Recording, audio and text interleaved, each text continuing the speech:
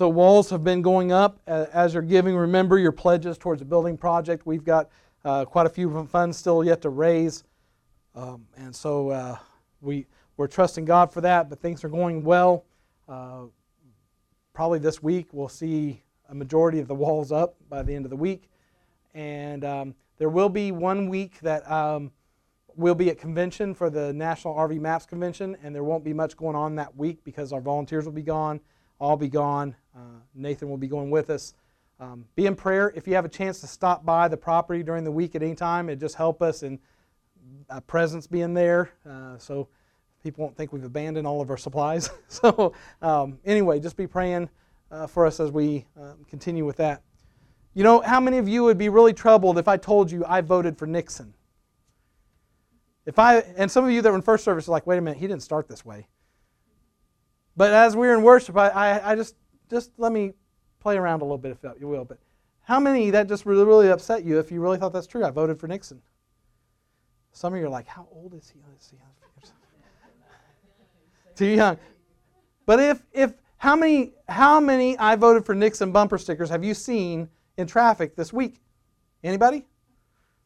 That car's probably not on the road right anymore. But you know, if when Nixon had just had his heyday of troubles and I was still proclaiming that he was the best president ever and I still stand behind him, if we were in that time and place, some of you would be very angry with me as conservative Christians. You'd be like, but he's a deceiver. How can you stand by him? His name isn't very controversial anymore. It's just more historic, right? It doesn't really stir up controversy.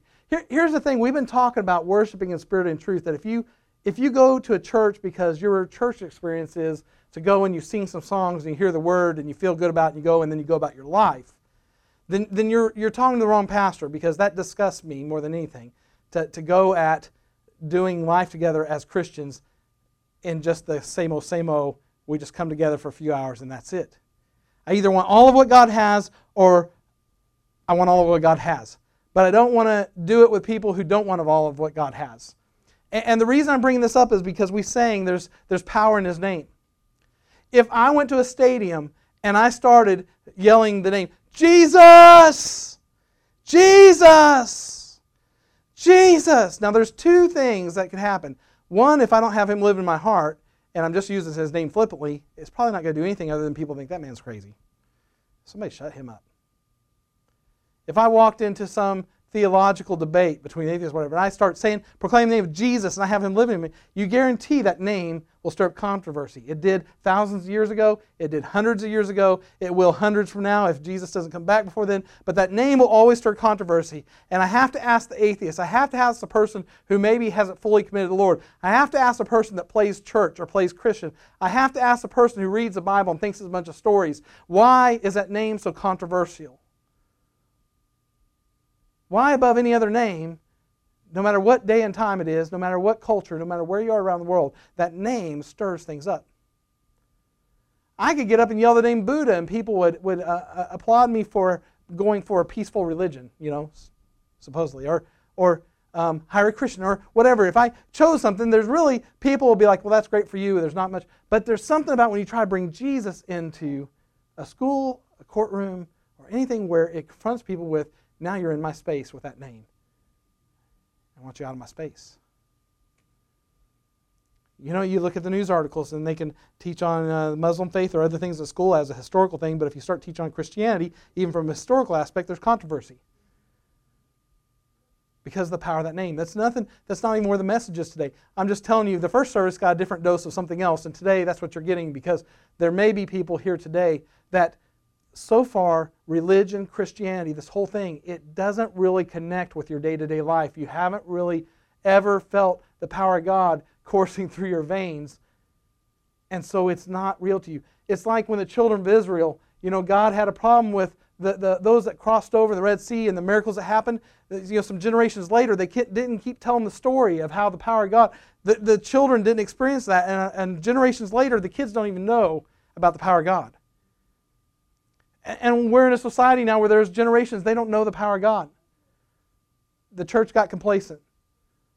The church stopped with the operation of the gifts of the Spirit moving among them and people being delivered and healed. And You know, it's happening in other countries, but in the United States, we're seeing less and less of the miracles happening. And it's not about the miracles, it's about the lives that are changed by the miracles that keep telling the story. And so the story is not being told. And so in the first service, the same thing I'll tell you is, this isn't meant to condemn you or to make you feel bad or anything, but it's just a reality check. If you wear the name of Christian, if you say I'm a Christian, I have to ask you, where is your fruit? Where's your fruit? Now I get it. And the scripture talks about, it uses the analogy of if you're a farmer, some plant the seed. Somebody makes the soil right for the seed and they put the seed in and they cover it up. And maybe somebody else comes by and they water it, right? And the sun shines on it, and then all of a sudden the plant grows and the fruit or the vegetable, and then it's harvested and somebody else reaps it and somebody else eats it on their table that was purchased. And so there's a chain there, right, of labor into growing something from a little dead seed. And much the same way. So maybe when I say, where's your fruit, I'm not saying like you have 1,000 followers that like Jesus went and disciples and then thousands were added their numbers daily. You know, maybe you don't have 1,000 people at work who are now coming with you to church, but still there should be a progression of where's your fruit. What in your heart has God done that is overflowing to others and changing their life? That's the simplicity of what we're talking about. Are we talking about perfection? That you've got to somehow be perfect? Danny, you got to be perfect? Hope not. You know, I just bet that the lame man that could walk had some calluses on his rear end from sitting all this time from not being able to walk. And we got healed and he went around saying, I can walk. You know, he still had some calluses, right? He wasn't perfect. God didn't, I'm sure he didn't have his glorified body yet, that everything functioned, but the main sore spot in his life was taken care of and healed to glorify God. And so what has God done in your life that you're speaking about to others? Amen. And if you say, I'm not sure, you know, I almost started both services today with testimony time. Tell me, you know, about someone you witnessed to, or tell me about what God has done in your life. And chances are, not to knock it, if this would be your example, was God helped me pay a bill. God helped me, you know, do this. And those are great. But we're talking about, where's the people that say, you know what? I was addicted to pornography and God delivered me. Those things that we don't want to speak of. It's easy. God help me pay a bill. Oh, He's the God of provision. Everybody can amen that. Who wants more money? You know, God wants you to have more money. That's easy gospel to sell because everybody wants money. But who wants to admit their hidden things that they're ashamed of? And the enemy wants to rob you because he wants to keep you ashamed of yourself and make you think that the power of God can't course through your veins. That you can't be a chosen, beloved, who He wants His Holy Spirit to light you up, and you literally under the power of the Holy Spirit speak things into somebody's life that only God could know of them, and for them to break in front of your eyes, and for change to happen in their life because you spoke things that nobody, even you, would not know. That happens. That's happened to me in the last 2 weeks. I'm not saying it braggingly. I'm saying that's why I'm on fire about this. I want you to experience that. I've had somebody in my office where they're smiling when I say, is everything okay? Or actually, it was, things aren't okay, are they? And they break. How do I know? I'm just telling you that we as a church, and the church across the street, and the church down the street, and the churches all around the Bible Belt, where we've got a smorgasbord of any kind of flavor of church you want, we've all got to come to the realization is this is about relationship with a powerful God. You can spend your time arguing about what's the correct way to worship and what's the correct way of songs and do you raise your hands or not. Church is split over those things.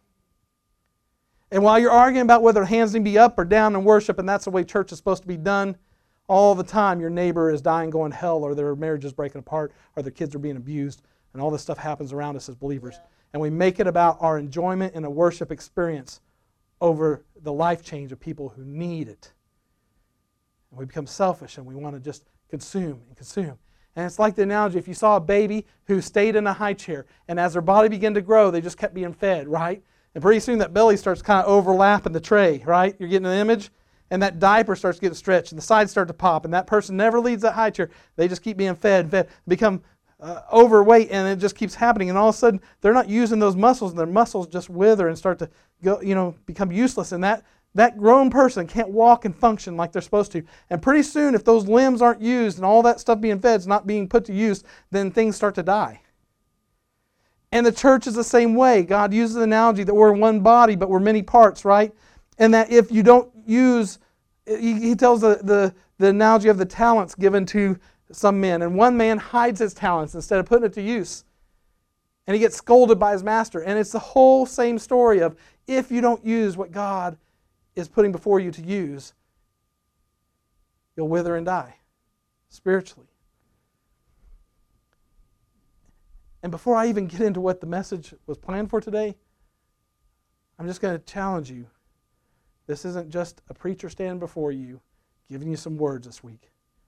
Discover the power of the Almighty God that is able to wake you up in the middle of the night and put somebody on your mind and drop you to your knees in prayer and find out the next day that they are hanging on by a thread in the emergency room, or their family was coming apart and they were in an all-night argument with their wife. Find out the power of God to speak to you real time. Nobody can ever tell you after that God is not real because you've interacted with the powerful God. Atheists can talk till they're blue in the face about how prove to them that there's a God. You got to show them and say, I can't, because Jesus came, God came in human form. And people who were the religious people, the church people, didn't even believe who he was, and they killed him for it. So I can't prove to you by logic who he is. You've got to be willing to experience him in your heart before he can be proven to you. And even as Christians, we have the same problem the atheist does. We have to be willing to experience him in our heart before he can prove to you. You don't want to be laid out speaking in a heavenly language. You'd rather be a different denomination because that doesn't feel comfortable to you. Then you will miss out on finding out what it's like to have the all-powerful God speak a heavenly language for you. And you get up, and not so you had a fuzzy doodad and your church looked like they're having revival, but because that week all of a sudden you're out there and you can't be shut up and you're telling everybody about God, just like in the book of Acts. That's how it happened for them. You're no longer hiding out fearful of what happens when you speak the name of Jesus. You're out there willing to be crucified for the name of Christ. And that's truly what we're doing here. Why sign up to come sit in a seat week after week for a few hours and say I'm a Christian and go through all this stuff if you're not willing to experience him? If you're not really ready to experience him. And I'm paid to be a pastor, and that messes with people because you think that's just me and I'm just wound up. And I'm telling you that if I was not in this role, God can do the same thing he's doing to me now. It has nothing to do with my role other than he's doing to me first sometimes so that he can get through to you, because it's the only place you listen to his voice is in a service. You've got to get to where you're so hungry to hear his voice it doesn't have to wait till Sunday or Wednesday night. That you get up Monday morning like, I need to hear you because I'm getting ready to walk into the lion's den because my boss wants to tempt me with all the kinds of junk and show me the pictures on the computer and send me inappropriate things or joke about inappropriate things, and they want to test my resolve to follow him. And so we've been in this series in the book of Daniel, and this is the same thing. When we read the Bible, here's the thing. The Bible says only you can understand it if the Holy Spirit illuminates this to you. And so we need the help of the Holy Spirit, and he's done that in the worship time. I felt the Holy Spirit. He's here, and he's about to help you understand his word. Because when you hear stories like you heard in the childhood about Shadrach, Meshach, and Abednego, and King Nebuchadnezzar, right, has challenged them to bow down to him. We're going to back up the beginning again of Daniel. Daniel chapter 1, verses 8 through 21. And before I go any further, you know, how many of you watched sitcoms growing up? You know, I'm 43 years old, and so I'm kind of a child of the 80s, early 90s, really. And so Dukes of Hazzard. How many watched Dukes of Hazzard? And I mean, that show's fun, and you couldn't watch that show without the narrator because he always clues you into what's happening. Like, these boys are in a lot of trouble. I mean, like, that's every episode, but you got to have the guy tell you, these boys are in a lot of trouble. It makes it exciting, right? And then it goes to commercial. You know, whatever I can't do it. The da-na-na-na-na-na, and they're getting ready to jump over something, right? And it freezes. Come on, you know, that's how it always went to commercial, right? Or that's the end of the episode. And so I grew up with these, and these are unreal characters, right? Not real characters, but they're put in these unreal circumstances, and that's their day-to-day life. And that's what we were fed as our entertainment. If you went back 25 years before me to the culture then, there would also be these 30-minute or half-hour sitcoms featuring people you knew weren't real getting in some of the most unusual and ridiculous predicaments, like I Love Lucy. I mean, they project it as this is how American life is, right? And you know that's what messed up all the other countries. That's why people were wearing like the Michael Jackson glove decades after that wasn't cool anymore in the United States. You know, we fed them, this is the American life. And none of us really lived like I Love Lucy, did we? You know, back then they made the lady look silly, now it's the dad. You know, whatever they're attacking at the time, whatever role in the family they're attacking. But I love Lucy, the honeymooners. One of these days, Alice, one of these days. Isn't that how it went? How'd it go? Pow, right in the kisser. Or up to the moon. And you know what? Today that just like, I mean, my training in political correctness and anti-abuse and DHS, everything that surrounds that, you're like, you can't be threatening to hit your wife on TV. That's a terrible show. And see, that was entertainment then, right? Just culturally, it's different. And Beverly Hillbillies. I mean, that's great. Who loves the idea of some people who are down and out become millionaires and they show all the rich people how to really live, how to have fun? But then there's reality TV, this new phenomenon where the basic point of reality TV is that when you drop normal people, everyday people, into stressful and unusual situations, and they become anything but normal people. Now, I would venture to guess they probably weren't really normal people before they got on the show. That's why they opened themselves up to being on that kind of show. But let's just go with their premise. That's normal people put in abnormal, stressful situations, and they become anything but normal people. It's highly edited, and it's not that much reality, really, but we get caught up in watching these supposedly normal people just like us, in high drama and high stakes situations. But you know what? That's where the devil also slipped in a lot of things on us. I love Seinfeld, and I'll admit it. I hardly missed a Seinfeld episode. The humor in that just killed me. But there's a lot of inappropriate, very ungodly things that got passed through Seinfeld too. Same thing with The Office. I love that, but I had to quit watching that because it was just the immorality would keep getting pushed into the home. We watch people on Survivor, right, trying to outwit their peers. A group of people start on an island, and the whole thing is you're supposedly working together, but really you're talking about each other and trying to get each other voted off because you win money at the end. So it was designed to get people gossiping and backbiting. And then we watched people try to be overnight sensations on like American Idol and The X Factor, right? And you know what parts of those shows people watched the most was not all the people making it up to the finals. Their biggest times of people watching was in the tryouts, the auditions. Because everybody loves to watch people fail big, right? And make a fool of themselves. And so you want to watch all the people they tell, hey, your friends are no friends. They should have told you can't sing. And those type of things. We love that and we laugh at it. And then we watch shows like The Bachelor. Supposedly an ordinary guy, right? Or maybe not completely ordinary, but who has to pick a dream girl from 12 beautiful applicants. And he's dating them, right, with each other, knowing that they're dating each other and all this. That's real life, isn't it? I mean, that would really work with women, right? If they knew you're dating like 11 other girls too at the same time, how long do you think that'd last? And they really feed us this lie in reality TV. But this story that we pick up on in the first chapter of Daniel today is just like reality TV in a way. You got King Nebuchadnezzar who conquered the kingdom of Judah. He destroyed Jerusalem, God's people's homeland, and took the treasure from their temple and took all their strongest and brightest young men with him back to Babylon, which is modern-day Iraq. And all the best of the kingdom are put in the palace. So really, it's The Apprentice. The Apprentice was where people are trying to get this corporate job and work for a millionaire. And if you'd watch that show knowing he's going to be a president, wouldn't it be a whole different show? But they're all vying for this job, and it's like if you don't do good, then you're fired. I can't do it. We had a little boy that comes to first service by him with his couple friends. He can do a good Donald Trump if you want that. But anyway, his name's Kenyon, right? Is it Kenyon or Chris that does it? Chris does a good Donald Trump. But the Apprentice, right? And so this is Apprentice Babylon because you've got these finest young men all they're captive, right? They can't do anything about it, but they got this opportunity in their captivity to be treated like royalty, literally eat from the king's table, and they're trying to find the best of the best because King Nebuchadnezzar, I have to say, as much as I hate to say an ungodly man has a smart tactic, but from a military strategy point, he goes to these kingdoms, captures, selects the best of the men, the young men who have a lot of life ahead of them and are sharp and strong, and he selects the best of the best, and then he does like The Apprentice. It's a selection process, and what he does is when he captures another nation, that guy is the one that's in charge of bringing up the next guys. So he's basically, this process of selection, he's raising up these mighty warriors, sharp, the best of the best.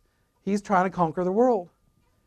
And so through this time, they're being selected. They're all being trained the same thing. They're being taught the same thing. They're eating the same food. And they're all in the same place. And Nebuchadnezzar's watching to see who will emerge, who is the best of the best. But the stakes here aren't getting the girl like The Bachelor, or recording a CD like American Idol, or winning millions of dollars like any of the other shows. The stakes are much higher. The prize is a high position working for the king, leading the captive kingdoms.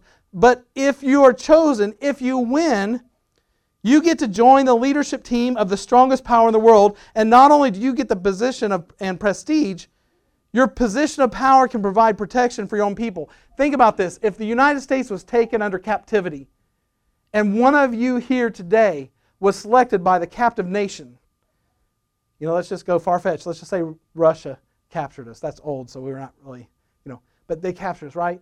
And one of you got selected, and they're grooming you to be in charge of the next country that they capture. Everybody in this room should be vying for you, because if we have an American get in that position, we have someone who has the ear of the captive leaders, the captors, to get us favor. And here's the thing, King Nebuchadnezzar is not to be messed with. It's not like you just lose and get voted off the island or get voted out of Babylon. I mean, this is the Apprentice Babylon edition, but the stakes are so high, you lose your head, literally. So you're going to be killed. Not only do you lose out for your people, but you lose your life. It's high stakes. This king has a temper. You don't want to cross him. This one contest you do not want to lose. You do what the king says, you work hard, position yourself above all the other captives, and you get to live and maybe, just maybe, get a good job and influence too. If this was today, if this was reality TV today, you'd have cameras following this every moment to watch this play out. I mean, this would be the show of all shows, because this would really be Survivor. But not only are the captives staying in the palace while the rest of their countrymen are starving and oppressed, they are eating gourmet meals, every meal from the king's table. He's smart enough to know that if you treat them like royalty, they'll begin to act like royalty. And so in his selection process, he makes sure they eat the best of the best. There's one problem for the children of Israel. For Shadrach, Meshach, and Abednego and David, God's rules are very specific. You don't eat food. At that time, the rules were you don't eat food that had been offered up to false gods. And Nebuchadnezzar wanted to be a god. He wanted to be worshipped by his people. And eating the king's food was in direct disobedience to God. Yet everyone else is doing this. It's not that the food doesn't look good or smell good. It's wonderful. It's the best. But God has given them strict instructions. The Hebrews had a very clear set of guidelines about what they were to eat. And the food from the king's table is in clear violation of the guidelines given by God. If they eat the food, no doubt about it, they'll be sinning against God. And no doubt this is intentional on the part of King Nebuchadnezzar. He knows their laws. He knows what they're supposed to eat. Nebuchadnezzar wants to break down their traditions and beliefs. He's very smart about this. If he challenges them on disobeying their God and he wins, then once they get up their utmost position with their God, then they no longer have strength in their belief system. They have to accept another one. They have to take on the beliefs of this new nation because they've given up their old ways. He wants to be their God, so he says, let's see how these laws hold up here. Let's see how serious you are about obeying God. And all the captives have the same rules of God. The table is set, the food they're not supposed to eat is before them. It looks good, it smells good, but it's sin. And what happens? Before you know it, everyone digs in. And they are feasting at the table of the king, and it's a difficult situation for Daniel, Shadrach, Meshach, and Abednego. Everyone around them is doing it. And their natural mind, it just makes sense to say, you have to eat something. It's like you can't just not eat. God doesn't want you to starve, does He? I mean, He wouldn't expect that. And after all, everyone else is doing it, right? God knows we're captors. God would understand. In this situation, when He made His laws, surely He understood where we'd be. And we often do that in our culture. God understands. I mean, listen, if I'm to stand against sexual immorality in our culture, I'm just being ostracized, and nobody wants to hear about Jesus because I'm just a hater. And I'm spreading hate. I've been labeled, and if I'm labeled, then nobody will hear me, and so it's easier just to do what everybody else is doing. If you're a parent, you've heard that excuse one time or another. But Mom, Dad, everybody's doing it. And there's a standard answer taught in parenting school, I think. Every parent has probably responded or will respond like this. Everyone's doing it? Well, if everyone was jumping off a cliff, would you do it too? How many have said that to their child? If everybody was jumping on a cliff, would you do it too? It's just one of those things parents say. You'll say it too one day if you haven't already as a parent. I mean, every parent is doing it, right? I wish only children and students gave that excuse. We learn it young, but unfortunately, too many of us continue to use that same excuse all through life. We could go through all the examples that everybody would amen, like sex before marriage, and we'd say, yeah, that's wrong, and the Bible says it's wrong, and so amen on that. Cheating on your taxes, yeah, it's a sin, and everybody might be doing it, but still wrong. And telling a lie, yeah, you shouldn't be a liar. Homosexuality, oh yeah, that we're all against that. And allowing smut to enter my home on television, oh yeah. But then what about complacency? See, that's a sin we don't really talk about because that's a little more sensitive. That takes away our comfort zone. We can't just sit in the pew anymore and let other people go to hell. We've got to do something about it, right? Or the fact that we're gossiping about others. You know, we don't want to think of that as a sin. I'm just saying how it is. I mean, it's just the truth. If you knew them like I know them, you know it's the truth. And we'll pat ourselves on the back and let ourselves gossip and tear at others and not call it what it is. Everybody's doing it. I mean, they talked about me. If you heard what they said about me, does that make it right? If not, does that make it acceptable? If not acceptable, does it not really make it sin? I mean, does it negate it being sin if you can make an excuse for it? Everyone's doing it. I'm concerned. There appears to be a pattern. We seem to be allowing our culture and the people around us to redefine what's right and wrong. Some of you say, no, I'm not. I mean, I'm clear on my Facebook page, I'm clear everywhere else that what's sin and not. But instead of a solid, unchanging standard of the Bible, we're instead subject to the shifting winds of our culture. Instead of us realizing that the world is lost and dying and we need to be full of the Holy Spirit and spreading the gospel and winning others for Christ, we're instead throwing stones at the unbelievers, telling them how awful they are. And that's sin too. But yet we'll pat ourselves on the back and say somehow it's excusable because, well, Pastor, you just need to face the facts. The world has changed, and it's my job to let them know they've changed. You're right, the world's changed. But the challenge is the Bible has not changed. What's right has not changed. What's wrong has not changed. Regardless of how many people are doing it, regardless of what you see as popular to do on social media or what the media on TV is doing and how they slander each other and how they backbite and how they gossip and how they carry on, regardless of what they're doing, it's still wrong in God's eyes. For Daniel, Shadrach, Meshach, and Abednego, it's not a lot's on the line. They need to win. They also need to eat physically. And this is the only food offered. And after all, their situation is difficult. They are captives. Every other captive is eating the food. And from this story we learn how to respond when everyone's doing it. We need to learn God's response of what we do when everyone's doing it. Daniel chapter 1 verse 8 says, "But Daniel resolved not to defile himself with the royal food and wine." Daniel didn't have a new word from God. Daniel hadn't won tickets to the latest evangelistic crusade going on with some kind of new word that's just going to revolutionize your walk with God.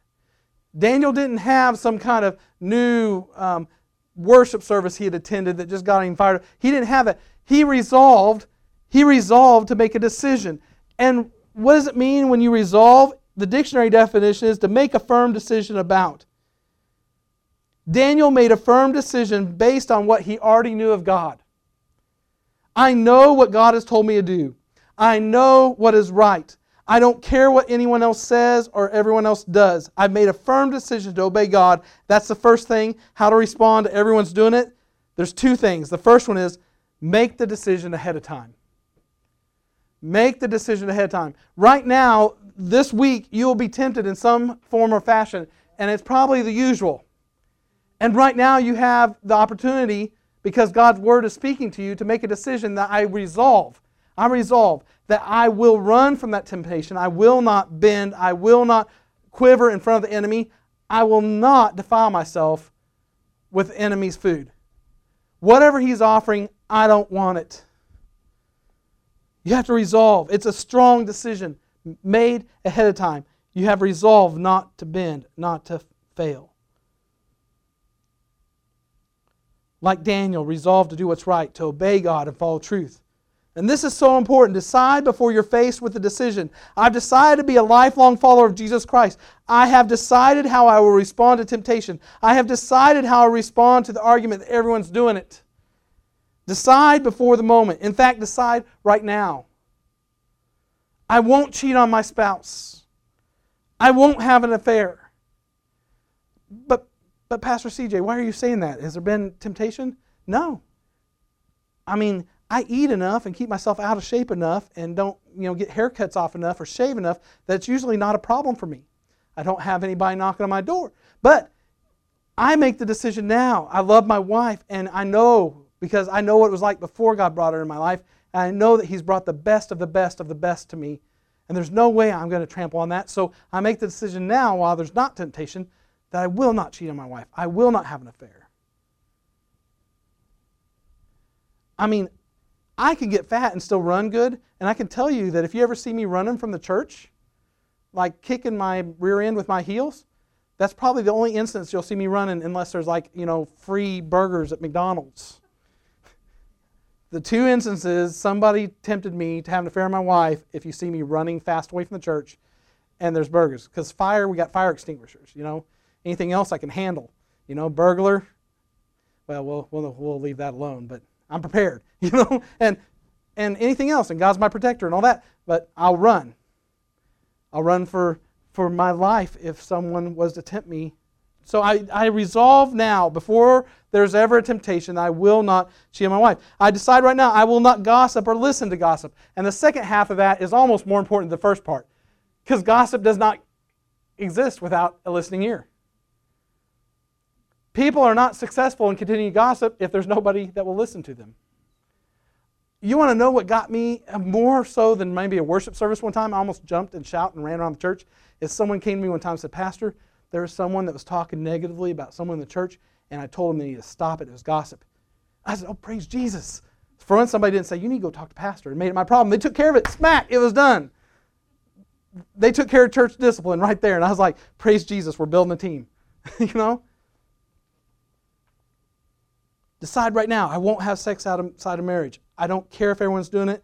You can stand for purity. Decide right now. Decide I will not gossip or listen to gossip. Decide I won't pollute my body with addictive substances. I could go on and on. There's so many things that we have to make the decision not to be tempted by. But it's time that the church people who claim to be followers of Christ start acting like it and quit letting culture dictate our every action. And listen, I'm not talking about behavior change. That doesn't work. I'm not talking about that you resolve that I'm going to just make myself not do things. You're resolving that I will live according to God's Word, which requires His help every day. And so I don't do it without Him. I don't unyoke Jesus from the yoke. I let Him help me and carry the burden with me and walk with me. What does that look like? That's church lingo. Okay, yeah, we get caught up in that. Let me just tell you, this is how this looks. You get up in the morning, you turn on some worship music, and you let, before the enemy has a chance to get a hold of your mind, you start filling yourself with the praises of the King.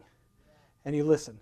And you take whatever your time in the car, and you look like an idiot singing out loud and all this and praising and raising your hands when you're sitting in 2 hours of traffic in Bella Vista trying to get to the Walmart home office. You do those things. And then by the time you're there, you're opening up your Bible and you get whatever time you can, Holy Spirit, reveal to me your Word. And you spend time in His Word. And then you walk in and you're praying as you're walking into the workplace. You're saying, God, let me be a light in this dark place. Use me. I'm willing. Make the opportunity obvious and I'll step through the door and you use me. And next thing you know, you're having prayer against the rules in your office with someone who has cancer and they get healed. Or you're praying for someone who their marriage is about to fall apart and it comes together. And all the divorced friends that were trying to give them advice on how to keep their marriage, in the world's eye, just get the chance to see the power of God heal a marriage. And that's what happens day to day then. Next thing you know, it's not that you're some holy person walking around and you got the corner on the market of God. It's just you were willing and you resolved before the temptation came to be complacent, to be a gossip, to be in addictions. Before it happened, you resolved. Every morning I get up and I resolve, I will obey the King of Kings and the Lord of Lords with everything I've got. And you read these stories in the Bible and you think of them as fairy tales. These were normal men. This was reality TV better than reality TV. Ordinary men put in unordinary circumstances by the all-powerful God to show His power, not theirs. And you're an ordinary person that needs to be put in a circumstance where if God doesn't show up, you're going to look foolish. If you're in such a comfortable lifestyle, living for God, calling yourself a Christian, everything's comfortable, then you need to get shooken up a little. You need to get put in some situations where if God doesn't show up and prove Himself, you're going to look stupid. And you'll see Him show up. Because He's not here to make you look stupid, but He's sure here to show that He's still interacting with His people. And He's still interacting with this world. And not just interacting, but He's here to rescue and save.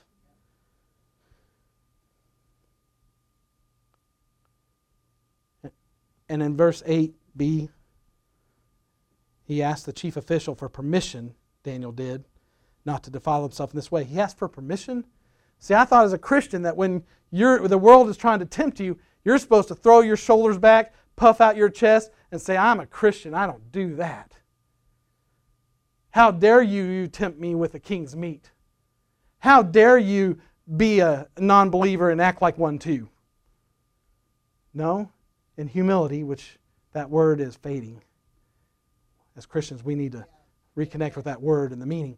But with humility, He comes and says, if you'll allow me just a short time to not defile myself with the king's meat. And the king's guy says, you know what, if this doesn't work, 10 days, how many has ever done a diet, any kind of diet or one of these things like Body for Life or Atkins or all that stuff? In 10 days, do you see much difference? Other than headaches maybe sometimes and hangry and emotional changes like that? No, you don't see physical changes, but this was a supernatural challenge, right? This is a supernatural challenge. This wasn't a weight loss challenge. So he says, let me for a time. And the guy says, I will lose my head if this goes wrong. But Daniel respectfully asked. He did it with humility. And God proved Himself to him and to the other, because by the time it was over, Shadrach, Meshach, and Abednego and Daniel looked better than all the other guys eating the choice foods from the king's table. They had salads and water. Well, they had vegetables and water, but I wonder, why in the world did he ask for permission? We sometimes see resolving as doing a crusade. I'm resolving and I'm proclaiming to everyone how I've arrived and I do things God's way. And then we proclaim with pride about what we're going to do. And when we fail, we get embarrassed and then we're scared to do it again. Because we failed. You see, Daniel wasn't wearing his request like a badge of honor. It was just about obedience. It wasn't about pride. It was just about, I don't want to disobey my God. Please allow me to not disobey my God. So first, you make the decision before the temptation, and second, keep the right attitude. Again, it was not an act of rebellion on Daniel's part. This was an act of humility. This was an act of righteousness, not self-righteousness. The same heart that led Daniel to the right decision led him to the right attitude. His first response, his initial attitude was, I'm going to do the right thing the right way. You know, we had some of the inmates from Benton County come help us on the project. I've done jail ministry and been around folks, and I don't talk to them or think of them or react to them in any reference that has to be where they're at or the stripes they're wearing or anything like that. And someone made a comment is, hey, I noticed you don't really reference to them being in jail and things like that. I said, no, it's inconsequential because there are people in our churches that are in prisons in their heart. And so it's inconsequential about their environment. In fact, there were some righteous men, you know, Paul and Silas were in prison, and they started singing hymns at midnight. So that doesn't define them where they're at. It's matters of the heart. It's the fact that maybe matters of the heart got them there, and that's what we need to deal with, but that doesn't define them. In his first response, his initial attitude, David is, I'm going to do the right thing the right way. Not just do the right thing, but I'm going to do it the right way with humility. You know what? I'm afraid sometimes we get mad and we want to fight without first trying to simply do the right thing with a good attitude. To serve God with compassion and love for others and with a humble heart. We give Christianity a bad name because of our hostile attitude. And you can't do the right thing with the right attitude and not discredit. You can do the right thing with the right attitude and not discredit the body of Christ in the process. Because every time we step out with pride or a haughty spirit, when we begin to profess Christ, we turn people off to it. We make it even harder for others to reach them. Make the right decision. Do the right thing. And do it with the right attitude. When you do it with the right attitude, people will respect you. When you come to the middle of the night and they made a really stupid decision that landed them in a lot of trouble, and you don't berate them for that, or say, well, if you'd been coming to church, this wouldn't happen. If you'd been doing all the right things, this wouldn't happen. We're not there to smack their hand and correct them. But just put their hand and say, you know what? I've made plenty of mistakes myself, but God right now can make all things new. He can make beauty from ashes. He can write a new story in your life. He can put a new song in your heart. And I'm here to stand with you. I'll pray with you. I'll see you through you. If you turn from Him and walk away again, I can't guarantee His protection and His provision over you. I can't guarantee that because you've been contradiction of His Word. But if you will follow Him, I'll pray with you right now, and He can change things for you. You can do the right thing with the right attitude and not discredit the body of Christ. If I'm not on a crusade this morning, I'm not crusading in front of you, trying to act like I've got it together and that I'm supposing that you don't. If that's what you're getting out of this, then you're not really listening to my heart. You may hear my words. What I'm saying is, what troubles me is I'm saying that followers of Jesus Christ should look different and act different than the world around them. Our protest signs shouldn't be memes on Facebook. Just because we're not standing out there burning down buildings and holding up signs doesn't mean that we're not on a crusade and we're not doing the same thing that the world is doing. We're just doing it in the name of Christ instead. It's time for us to affect our culture instead of our culture affecting us. To do what's right, to do it with the right attitude. When you do, God responds. If you want to know why there's not fruit in your life, you want to know why God's not interacting in real time with you, you don't feel like He's speaking to you, you don't feel His Spirit is moving, then maybe there's pride, maybe there's contention for the world, maybe you're Jonah who can't stand the Ninevites and don't care whether they come to know God, you'd rather them just burn, and you don't want to admit that to anybody, but you just despise anybody who is leftist or whatever or against your side. Verse 9, now God has caused the official to show favor and sympathy to Daniel. His captor. His ISIS. Now God has caused ISIS. Oh, Pastor CJ, you're way messed up now. Now God has caused ISIS to show favor and sympathy. Oh, really? Is that such a far stretch? Is ISIS capturing people groups and enslaving them and beheading them if they don't obey? So King Nebuchadnezzar, this is a story. This is your Bible. This is what you profess that you follow, that God. That this is the story of your people. Daniel, Shadrach, Meshach, and Abednego were adopted into the family of God, and you are too. They are God's people, and you're adopted into that family. And so this is your brothers in Christ who they had ISIS capture them. They could lose their head if they didn't do what they're supposed to do and convert, because Nebuchadnezzar wanted them to convert to their style of Islam of the day. And Daniel had the audacity to come to ISIS and ask for them to allow them to still be obedient to his God. He took a big chance. And he did. And now God caused Isis of that time to show favor and sympathy to Daniel. And this is probably not what Daniel expected. Daniel probably expected a fight, a showdown. But when you do right with the right attitude, God begins to work on the details. It wasn't Daniel's persuasive words that affected the official. It wasn't his own means. It wasn't his own abilities. God caused it. When I do the right thing with the right attitude, God intervenes. Next week we're going to take the second part of this message and we're going to look at 7 things that God does when you've crossed that bridge of doing the right things with the right attitude. 7 things that God does. We're going to go into that next week. But my challenge, again, I take you back to, where's your fruit? Do you feel God's power interacting in your life now? I don't need to hear the answer to that. Because it's not between me and you, it's between you and God.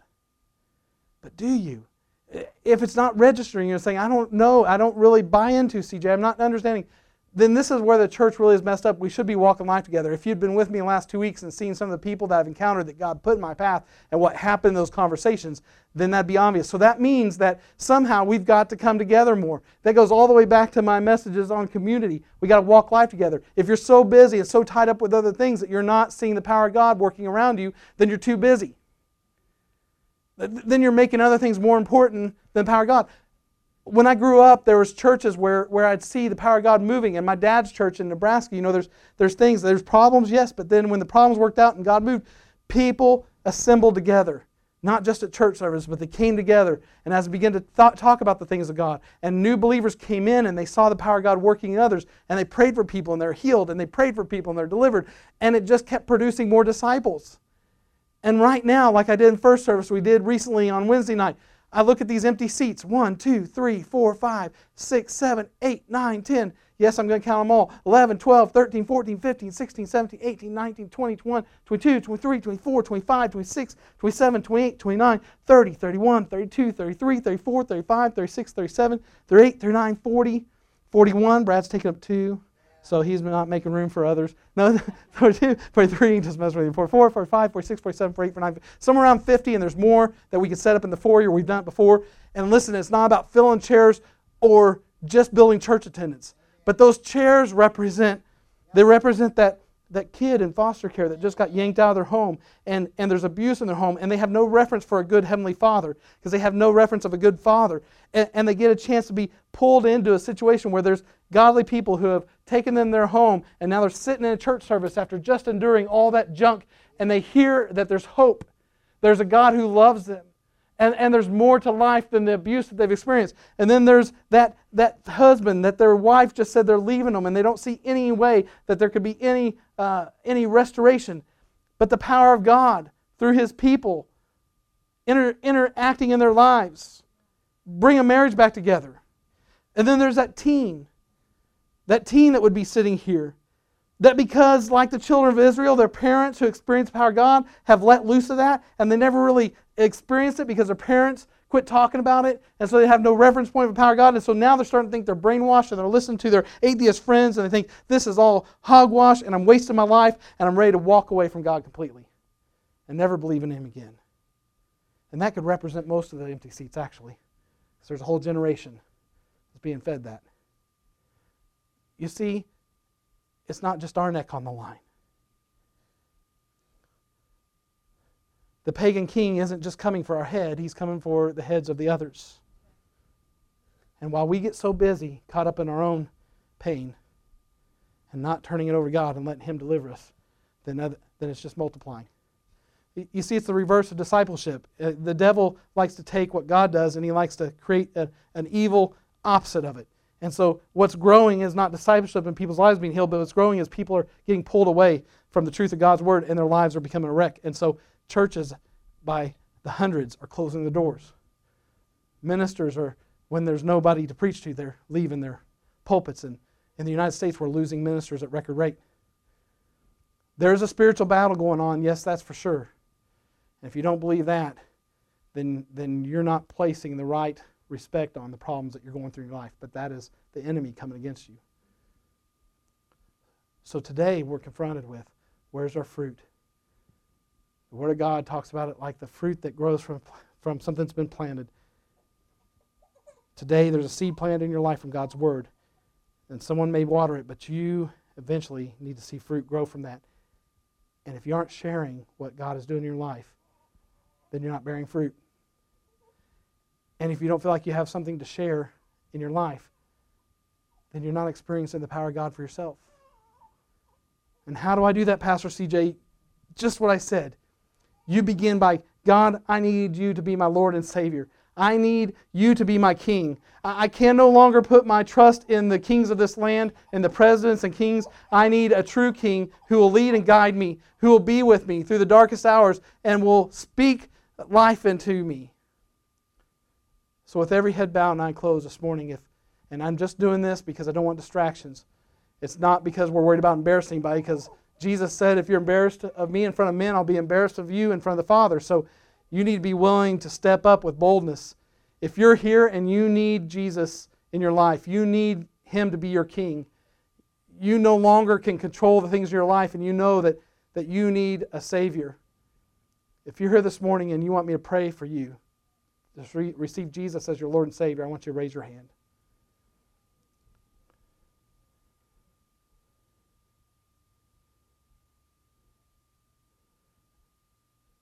And this is a matter of eternity, because this life is temporary.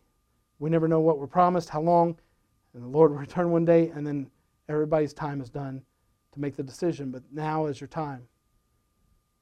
You have to resolve that now is the time I'm going to make that decision. Just a few more minutes.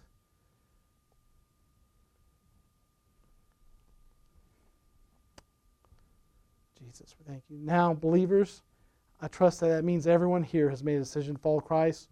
And if you didn't raise your hand, then I pray that you'll seek out a believer, myself or someone, to pray with you, that you may understand the seriousness of the decision before you. But believers, I pray right now that in Jesus' name that we no longer hide out from the resolve that we need to make, that we will not bend to the temptation, to complacency, to gossip, to anything that's keeping us from experiencing the power of God in our lives, that we will surrender that right now. Jesus, I come to you and just ask, Lord, right now that you speak to hearts in this place. Before we leave this place, that no one would leave the same as they came, but God, that you would change our lives. That God, we would not be satisfied with the way things have gone or have been going, but God, we want you to continually guide us and bring opportunity for us to experience you every day. Lord, that we be spreading the truth of your gospel, Lord, that may save people from the mess of their lives. And that, God, we won't be satisfied with playing church or just playing Christian, but God, truly, we want to know what it's like to interact with you daily. We just thank you and praise you for it in Jesus' name. Amen. Amen. Love y'all. All I can say is the journey begins now. When you walk out, you keep praying, God, show yourself to me. Give me opportunities to share your love with others, to share the story. And also, if I don't feel like I'm experiencing God every day, God, show yourself to me. Interact with me. Speak to me. I want to listen and hear you. And He'll be faithful to do it. Amen. God bless you. Have a wonderful Sunday, and we'll see you Wednesday night at 6:30.